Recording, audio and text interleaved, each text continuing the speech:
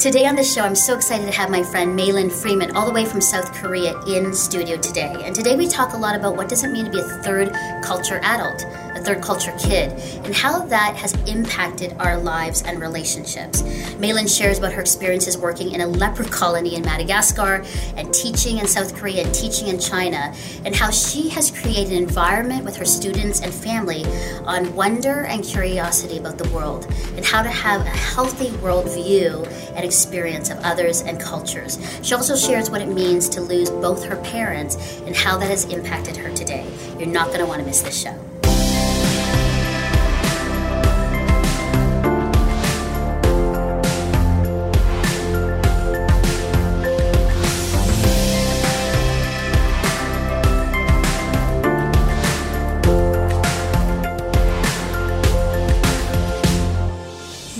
Freeman, it is so good to have you here in the studio with me, all the way from South Korea. So good to have you. I can't believe how long we've been friends for. How long has it been now? It's beautiful. Definitely over 25 years. Yeah, I can't believe it. 27, 28 maybe. You know, my dad has always said, that the days are long, but the years are short. And I think that's kind of like with our friendship. Mm-hmm. I think that's so important. I think that can be a whole other show about longevity and friendship, because a lot of people I don't think have friendships like what we've had for so long. Definitely. It's amazing. And I say it to my kids as we travel around the world, that those friendships that you make, that you have a strong connection with, those will stay for life. Mm-hmm. And you'll connect with those people, and it will be beautiful to see how your friendship grows and the choices that you make and where you end up. Yeah. And I think that for us too, I mean, we met through, the same church. And so I think that's really neat, sort of like our own faith story and our journey has a lot to do with it. Even though I only see you like once a year when you kind of come back to Canada, it's just like we just pick up where we left off. No time have passed. I know. Yeah. But definitely you have to come back next year and we'll do a story on friendship. In my intro, I said that you were a third culture adult. And I've been hearing a lot about that, on blogs and in sort of society, that people are saying that a lot more. Explain that to me, because I think that's a really interesting concept. So by definition, a third culture kid, I mean, the definition kind of has been thrown around quite a bit. But by definition, it's people who have been raised in their childhood in a culture different than their parents, so different than their passport. And so for me, and I think you would fall into the same category. For me, my mom is from India. My dad is from China. They met and grew most of their life in England. So when I was born with a British passport, but obviously born in Canada, born and raised in Canada. And so what that brings, and there's lots of books out there for anyone who is a third culture kid, a third culture adult. David Pollock and Ruth Van Reken write a really great book just about what does it mean to be a third culture kid.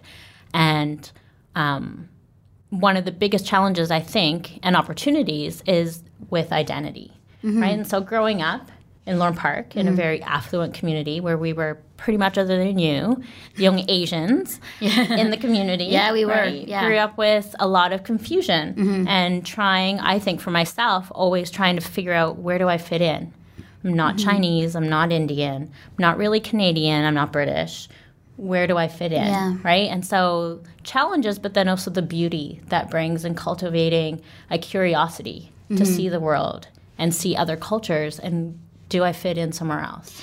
May, how does that work? Because there's choices along that way. Because I know that for third culture kids, you can either be upset, have an identity crisis, become depressed, act out because of it, or you can choose to say, how unique am I that I have all of these experiences and all of these cultures and ethnicities in me and experiences I can grow from. How, as someone listening, how do you make that choice to identify that it's a good thing, that you're from all over and you come from many cultures? And that's it. It's challenging. And I think it's challenging enough just growing up as an adolescent, right? Yes, as a absolutely. female adolescent. And wherever you grow up, there's going to be challenges in society. A lot of it has to do with your parents and your upbringing and the values that they instill in you. We had the benefit of growing up in a Christian home, right, where your beauty and your uniqueness and that we're all made as a gift of God really shines through. Yeah. Right? And so always encouraged to kind of figure out who you are, and that who you are is a unique being, not someone, and that all of us are unique, right? And those differences are really important and beautiful. Yeah. Right? And I think also friendships, of course, right? Friends that you can ask those questions to and really discover together. And then education is huge, right? And so we're living in South Korea, right, in an international school. And I think that everyone, all the kids that are in that school, well, not all, but the majority of them are third culture kids. The majority of them are expats living in a country where they're not from. And so the beauty of that is they're more open to talking about those differences. And I think all of that just helps. Yeah, I think that's important. I think one of my struggles when I was growing up, and, you saw this in me going through high school, is that, rather than, I think, see that I was unique and had something to add, to my experience in high school or to society, I kind of looked at how I was different. Yes. And that's a mindset, right? It's like I can either look like I'm different and this pariah and that I don't fit in, or I can kind of find my place and kind of like reframe that actually I have something different to add to the story, to the narrative here. Absolutely. Right? But in high school, you're not thinking. I know, and that's the thing. You can say that now. We can say that now. You just want to fit in. You want to belong, and you just want to fit in, which is a lot of people in society as well. Yeah. Right? And it's all about being part of a community and feeling like you belong. Yeah. In high school, I didn't want to be Asian visibly, right? You just kind of stood out of the crowd. Yeah, totally. And I didn't want to learn Mandarin or Hindi or any other language. And I never wanted to learn Tagalog at all. I'm like, I'm Canadian, I'm just English. Canadian, yes. It's all about English. Totally. Yeah. Well, as now, my kids, because they've traveled, they are excited to learn new languages. Yeah. They're excited about the Chinese that's in them, even though they don't think they visibly look obviously not as Chinese as me. They're excited by their differences and the challenge to learn a new language.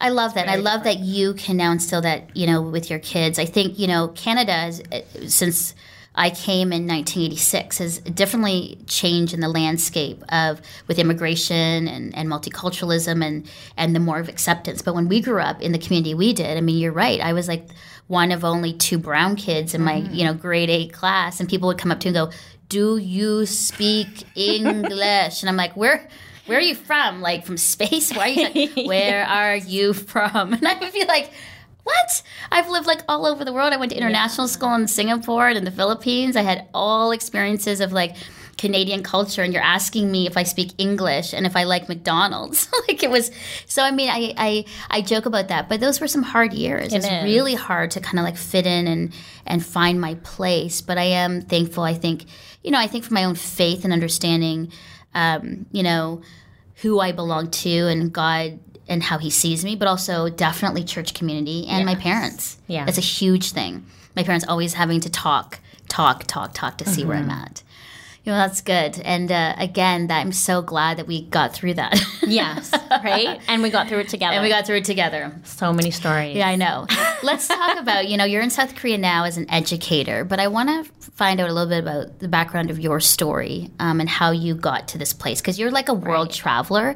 I think for some of us, it's like, oh, I wish I could be like May, and other people are like, no way, that's just, that's so risky. But let's talk going back where that sort of travel bug came and how, you sort of developed and brought it into your own family now on travel and a worldview. Yeah. So my first time abroad, and as I said, growing up, right, I was always curious to see the world. Which is also another story. Family, and I have siblings, right? And I'm the only one that's abroad. But anyhow, that's another story. So my first time abroad was Madagascar, 20 years ago. Wow. Signed up for this Youth Canada project. 20 of us flew into Madagascar, and all of us with different backgrounds. And my background is in microbiology.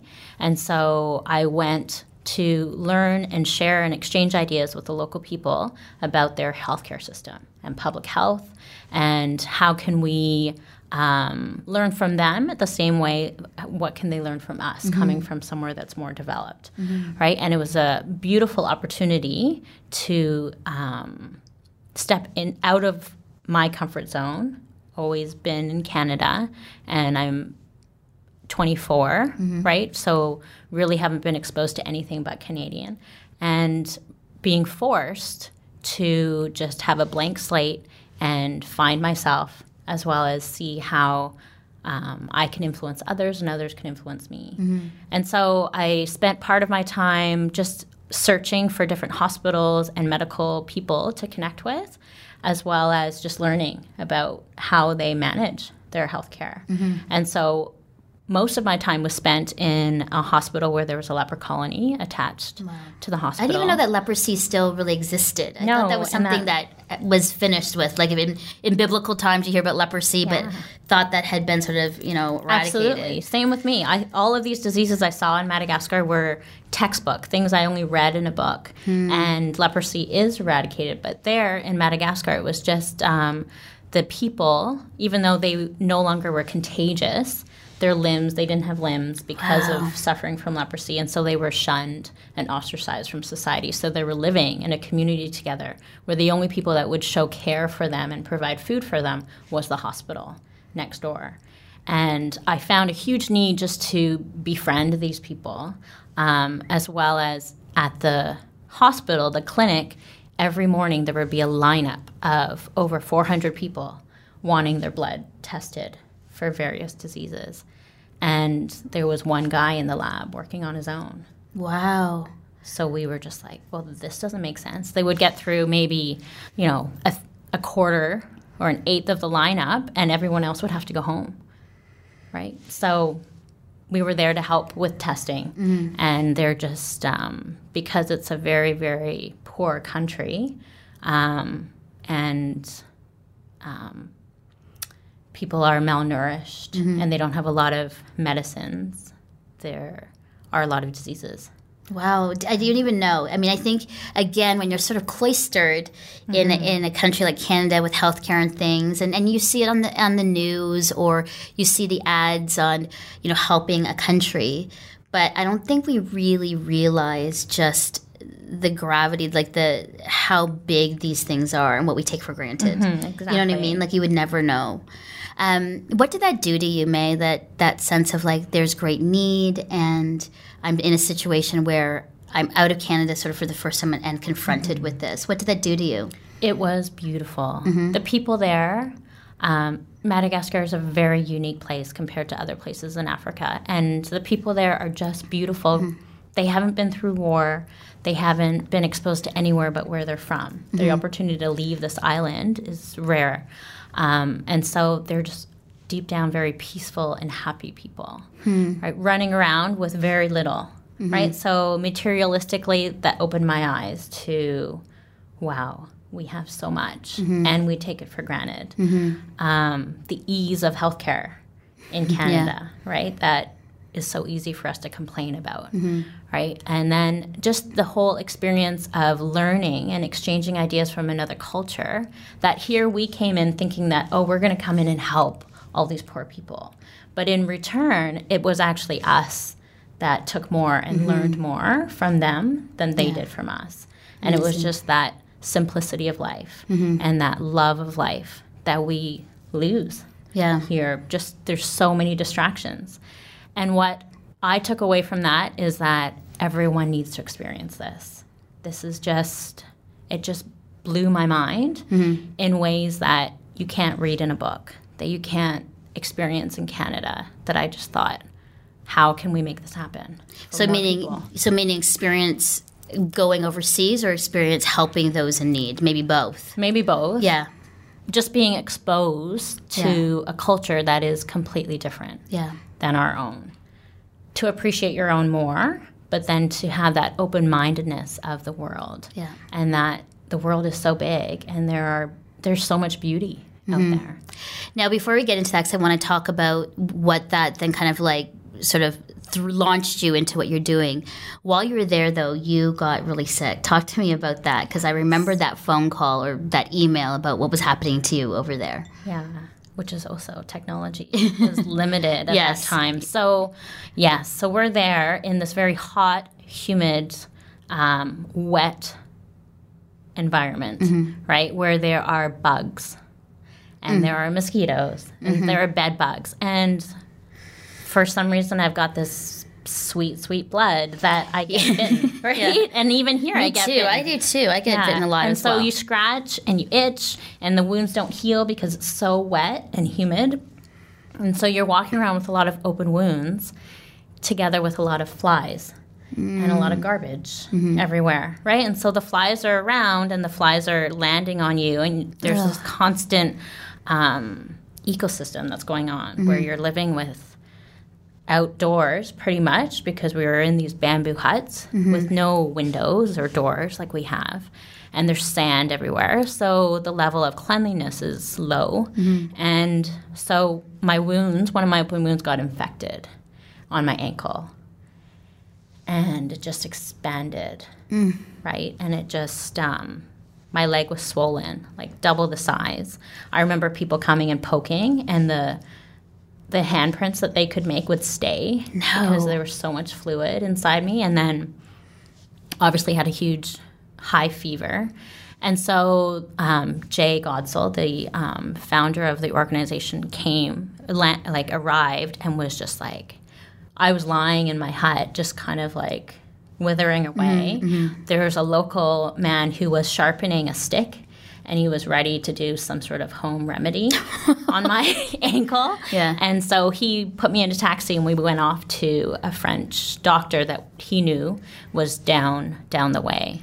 And that's when he diagnosed that she's got flesh-eating disease. So you had flesh-eating disease.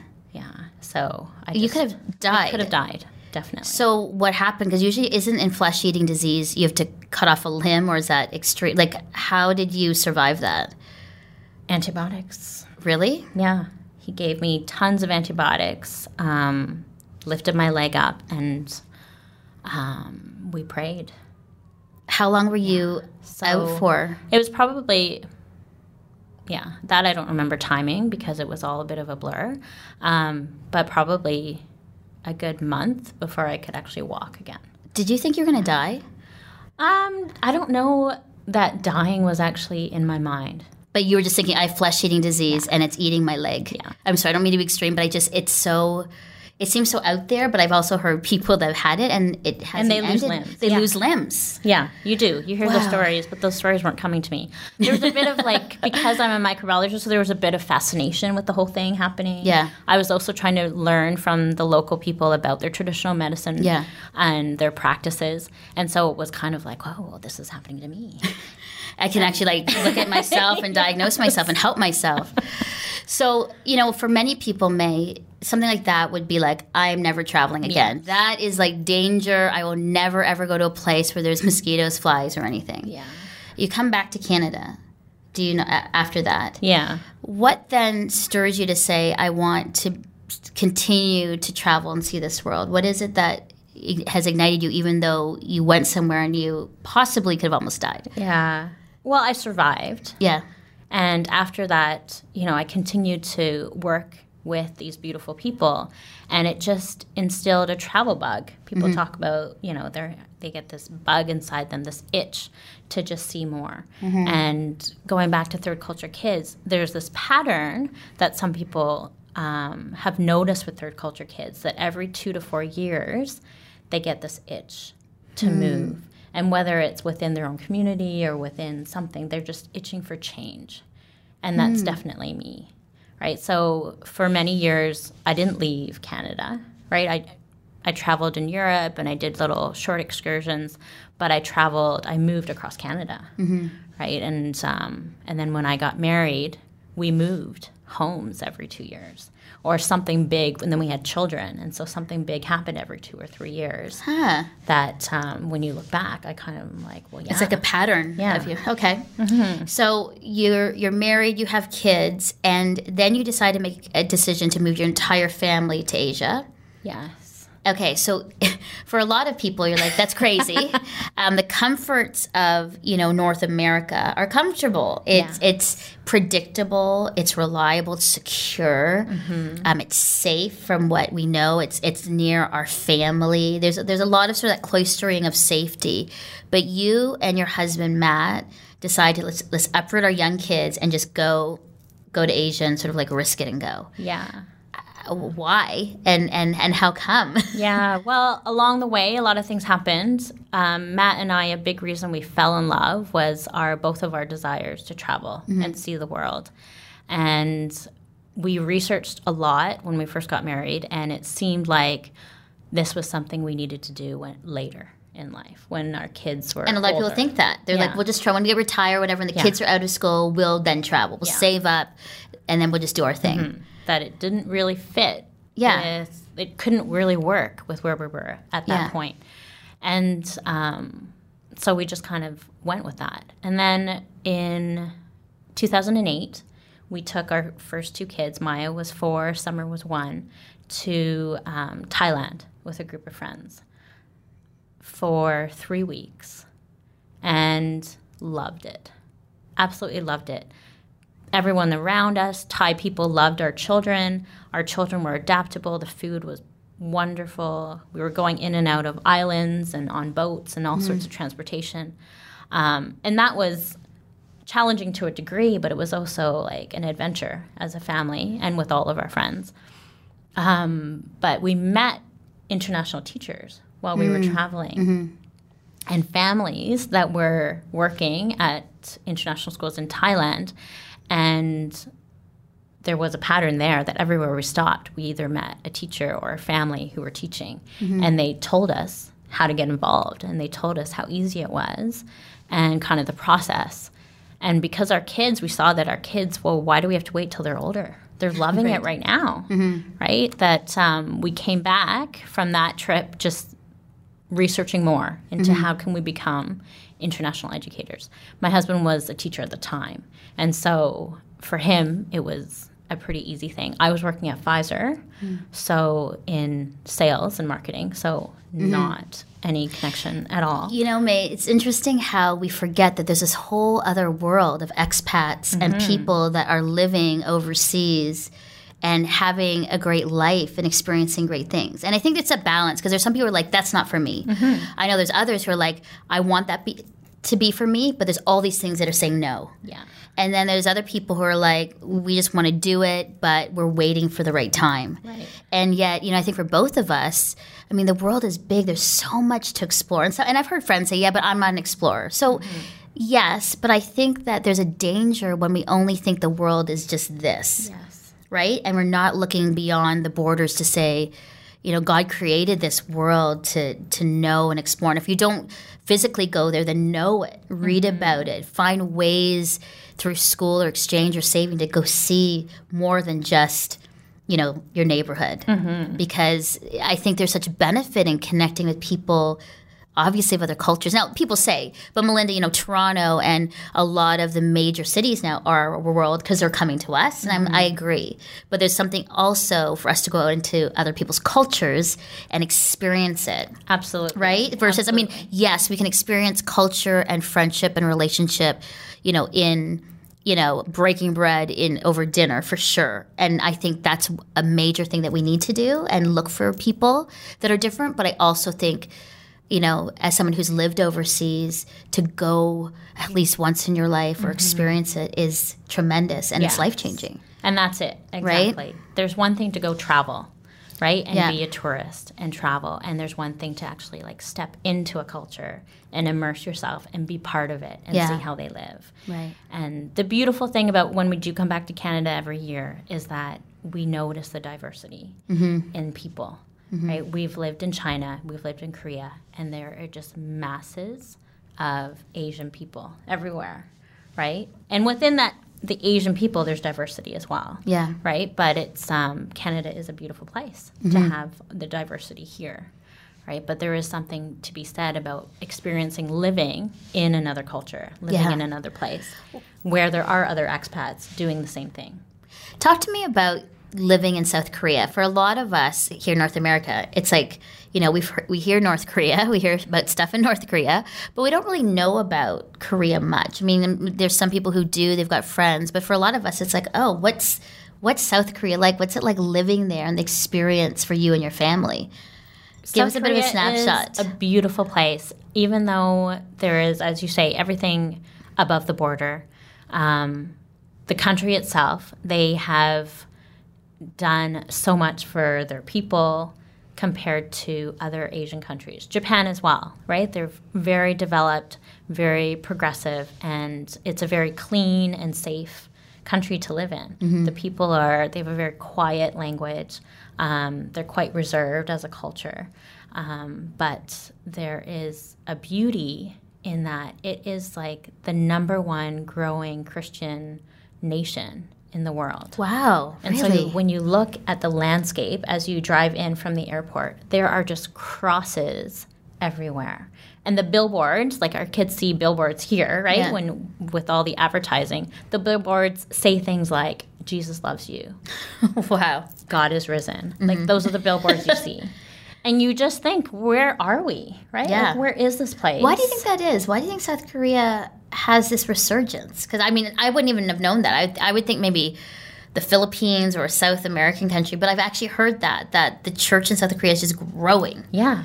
And I don't know. I mean, maybe there's some kind of like revival or some renewal thing happening there. The people are obviously searching. Yeah. Right? And I think a place where it has been stricken by war and there is this fear of what's across the border, that the people are in a place where they're really searching. And this surge of Christianity is young. Right? And this surge of growth economically is young. Like I would say maybe in the last 20, 30 years. Right? And so missionaries came in, right, to a place that in need, and the people were just open to receive. Amazing. Yeah. Like congregations are 30,000. That's crazy. Yeah.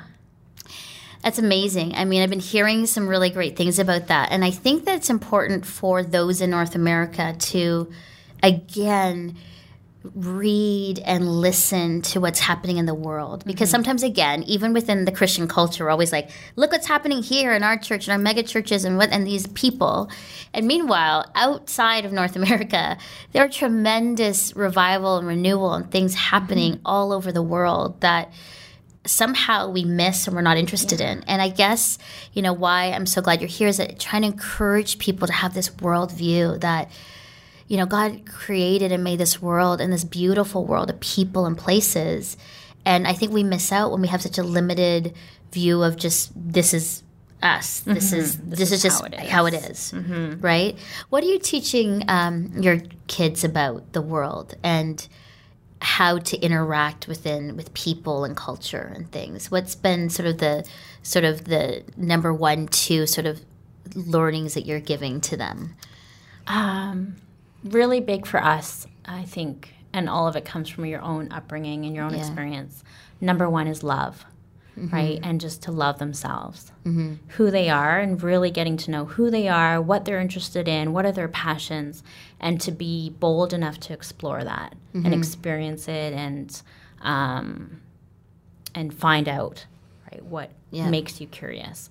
And then once you really know and understand yourself, then love other people. Go out there and meet other people and find out who they are and what gets them ticking and gets them, moving and excited. And that everyone has that in their essence. Everyone has that beauty to share, that love to share. And I think those are hugely important as they grow up and as they explore the world. And that the world is a big world, and there's so much beauty, but it isn't hard to do. Yeah. Like we have a map on our kitchen table, and every meal we're looking and curious, where can we go? What happens there? What animals live here? And what are the people? Where have we been? And I think it's just a great conversation to be open about different cultures, different places in the world. And we know our roots are in Canada. Our kids are very proud to be Canadian when anyone asks us where we're from. And so they're true to their own identity and proud to share that, but at the same time very open. You know what fascinates me, May, is that now as Gen Xers, when we were young in our 20s, it was like, we're going to see the world and we're going to make our way and make our own rules. And now as Gen Xers with kids, it's like all those things that we loved and wanted for ourselves, it's like now we have an opportunity to instill that into our children. And I think, I'm seeing that a lot within my own friends, that was their priority and they're wanting their kids to experience that too. But it does take some intentionality and work and some courage. Absolutely. Because not everybody is, a lot of times you're just like, it's such a hassle bringing your kids to another country or the cost. But if it's a priority or something that you want, then you're going to save and you're going to suck it up. And if your kid cries on, the flight, you're going to still do it, and because I think it's important for, kids to see the world. I mean, with Nathan and Sophie, we haven't brought them overseas, but one of the things that we can do right now is that we take them most weekends to try a new cultural experience in food. So we go somewhere where they're the only white people and they have to try food and they can't not like it until they try it when they don't like it. Yeah. And they have to try to, say the food and the words, and we walk through markets and they have to look at stuff and pick stuff up. And so if you're like, well, I don't have the money to do it, there's creative ways for you to, help your kids experience the world where we are. Absolutely. And, then save if you can, for, a few years to go somewhere. Yeah. Right? Because I think it is really important. I think how I am as a person, and yes, I was adopted in the Philippines, so I had that start. But my parents were, every weekend we would travel. Or my dad would be like, if we're coming back to Canada, because my mom and dad are Canadian, we would go through Europe. We'd go through Asia. And my dad would be like, let's experience this. Let's see this. And when I first came to Canada, the first thing my dad was like, hey, on the docket, we're in this great city of Toronto, so we're going to go to the CN Tower, we're going to go to Niagara Falls, we're going to experience where we are. And I remember going into grade 8, and people would ask, where have you been? And I'd tell them, and some of the kids hadn't even been to Niagara Falls. And they'd lived in Canada all their life. And I'm like, what? When we haven't been to Niagara Falls? That was like the second day we arrived here. And they're like, oh, yeah, it's here, so we didn't think. And I'm like, it's, I think, trying to formulate a curiosity in ourselves and wonder of the world that I think keeps people creative. Yeah, absolutely. And accepting. So important, which I love. That's why I love being an educator. Yeah. And as a curriculum coordinator, I am providing that wonder and fostering that curiosity in our teachers as teachers, but then also encouraging them to do that in their students. Right? Because all of us are learning and growing. And I think it's important to have that mindset that this isn't fixed, what we have, but we're here to grow, we're here to learn at any age, right? And it can happen in our back door or it can happen on the other side of the world. It's just a question of making it happen. Now, you talk about your mom and your dad, and, we've been through a lot with them, and I love that your mom and dad sort of instilled that in you, and unfortunately, your parents aren't here to see, what, you're doing now, except I think they do see. Yeah. They're looking down, seeing you. But I want to talk about that. I think, one of the things about, our lives as we get older is transition and change. And so whether you're traveling overseas, you're making choices, but it's also, I think, the sense of getting older and your parents getting older. And so I just want to talk to you. We've never really talked about this really, but just the sense of, losing both your mom and dad over the past years. And has that impacted some of the decisions you've made? And I think just some encouragement for those who have, which is interesting, in the past year or two, I've had 2 or 3 friends lose both their parents. And, you're sitting here going, wait, I feel like I'm still 19 years old. Right. How can I have both my parents gone? Yeah. What's been the process for you, May, on all this? So it's definitely been a journey. I was 25, as you know, when my mom passed away. So it was a long time ago. I had just come back from Madagascar on top of the world, right? Like this experience where everything I learned in university, everything that was in me, I was able to provide with my own 2 hands, experience what it's like, right? And so I remember coming back and saying to my mom, I could die tomorrow, and I would be so fulfilled, right? Because God has given me the skills and the knowledge that I was able to just do, right? And then I received so much from these beautiful people. And I remember my mom saying, that's what it was like for me living in India. And here I am in Canada, and this is for you. It's okay. So beautiful, right? And there isn't. It's okay. There isn't a day that goes by that I don't think of them. Yeah. I know. It was tough for us. And I think it was, as we get older, as we become parents, you realize how fragile life is. And, I think that's part of this where I see in you, sort of the strength and courage to give all you can to your kids and to be that parent that gives these opportunities to your kids because you just never know. And I think that, I know your parents, and they sacrificed a lot for you guys. They really did. And I think that part of the sacrifice of a parent to give your kids all that you can has been instilled in you. And even seeing it, your family is part of our church community. And so we saw and witnessed, my parents, your parents who sacrificed and gave to their kids and gave all they could so we could have a great life. And I think there's part of that, May, in us to say that's what we want for ourselves and for our own families. I think what a beautiful thing to hear from your mom. Yeah, absolutely. And the other thing she used to always say was, whatever you put your mind to, you can do.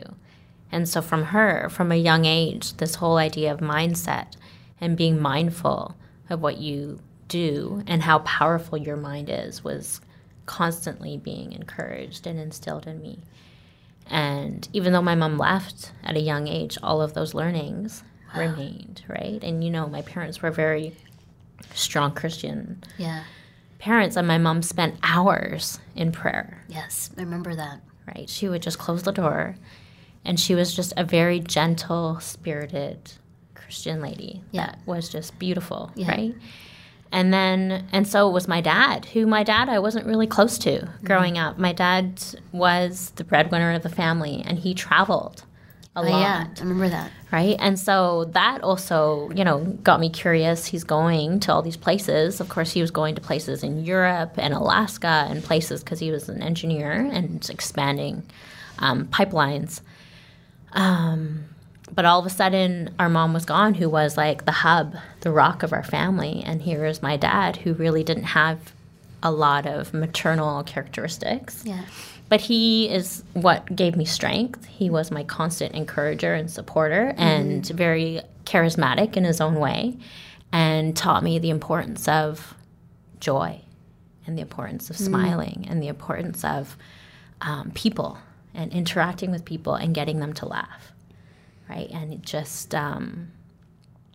Yes, your dad was always jovial and full of life and gave great hugs. Yeah, I remember. Yes, he had much more of a stronger presence than my mom, and so they brought a definite balance, right, to the family. And he brought us strength. And so with my dad passing, it was different. It was 2014, so I was older. Right, with my mom, it was painful because I was just starting. Yeah. Right, starting my life. I wasn't married. I didn't have kids. And it was just at that time where I was ready to ask questions. And with my dad, it was more I realized a lot of what I did within my life was to make him proud. And so when he was gone, I was like, well, who am I doing this for? And so that was powerful. Yeah. And it was powerful for me to be able to live in China and to have an understanding of who he is, who he was, that I'd never really understood, that I never really got to know because I didn't want to, right, growing up in Canada. And then I would see other people that were like him, and I'd just be like, well, that's where it comes from. Exactly. That's why he's so crazy.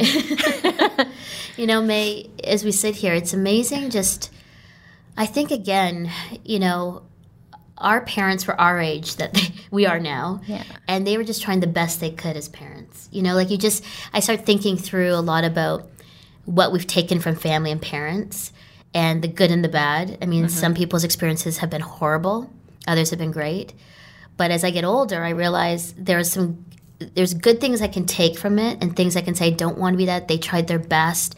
They were broken. They were and then you go maybe through Christian counseling to help you get through some other stuff.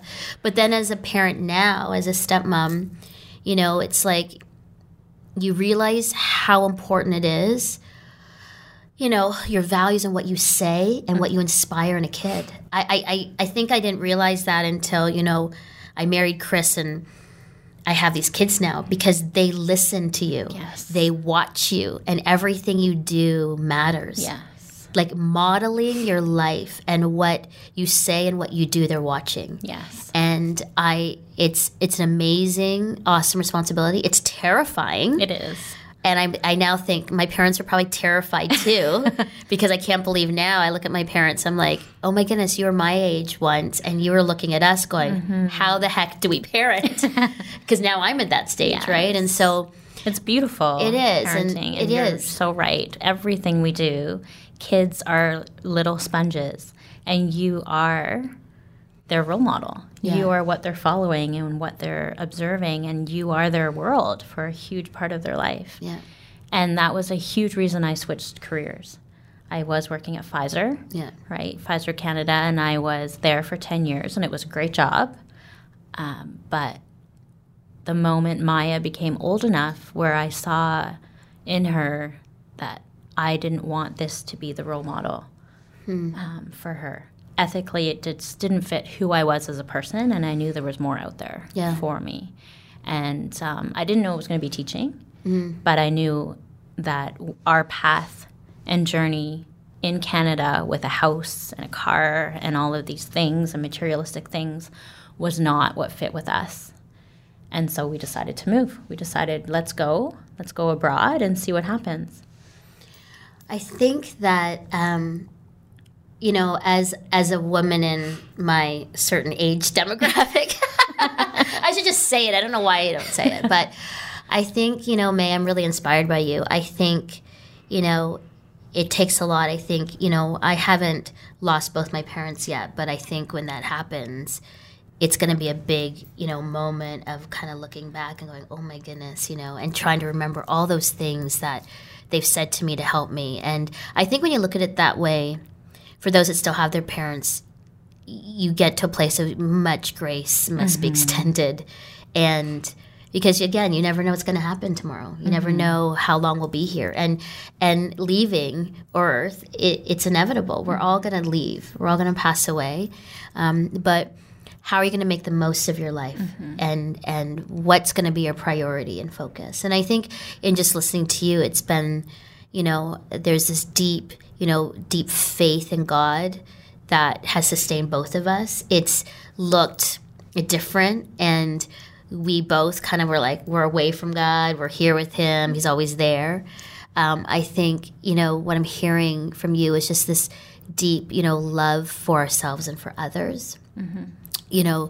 Cultivating curiosity, whether you're teaching at the school that you are in South Korea or with your family. But I think that wonder and curiosity is something that I hope, our viewers and listeners are reminded of. That, whether you travel the world or you just in your own neighborhood, look for it, do it. Kind of look outside of yourself and find that. And so I'm really thrilled for you. I'm so glad that you're here. I'm so glad that we could have this chat because I don't think we've really had in 28 years just really sat down and chatted. So I think, that's amazing. Fabulous. Yeah. Thank you for the opportunity. And I completely agree. And I would say the last thing would be to just have that courage to shine. Yeah. Just allow all of your upbringing, all of your experiences, good or bad, right? They have made you who you are today. And allow that to shine. Share your story, even with one person, because it's worth hearing. All right. Thanks, May Freeman, and we'll see you next year. Yes. Okay, thanks. So what did you think of our story this week? Let me know in the comments below or by writing a review on Apple Podcasts. You can also find all our past episodes online at faithstrongtoday.com/yourstory.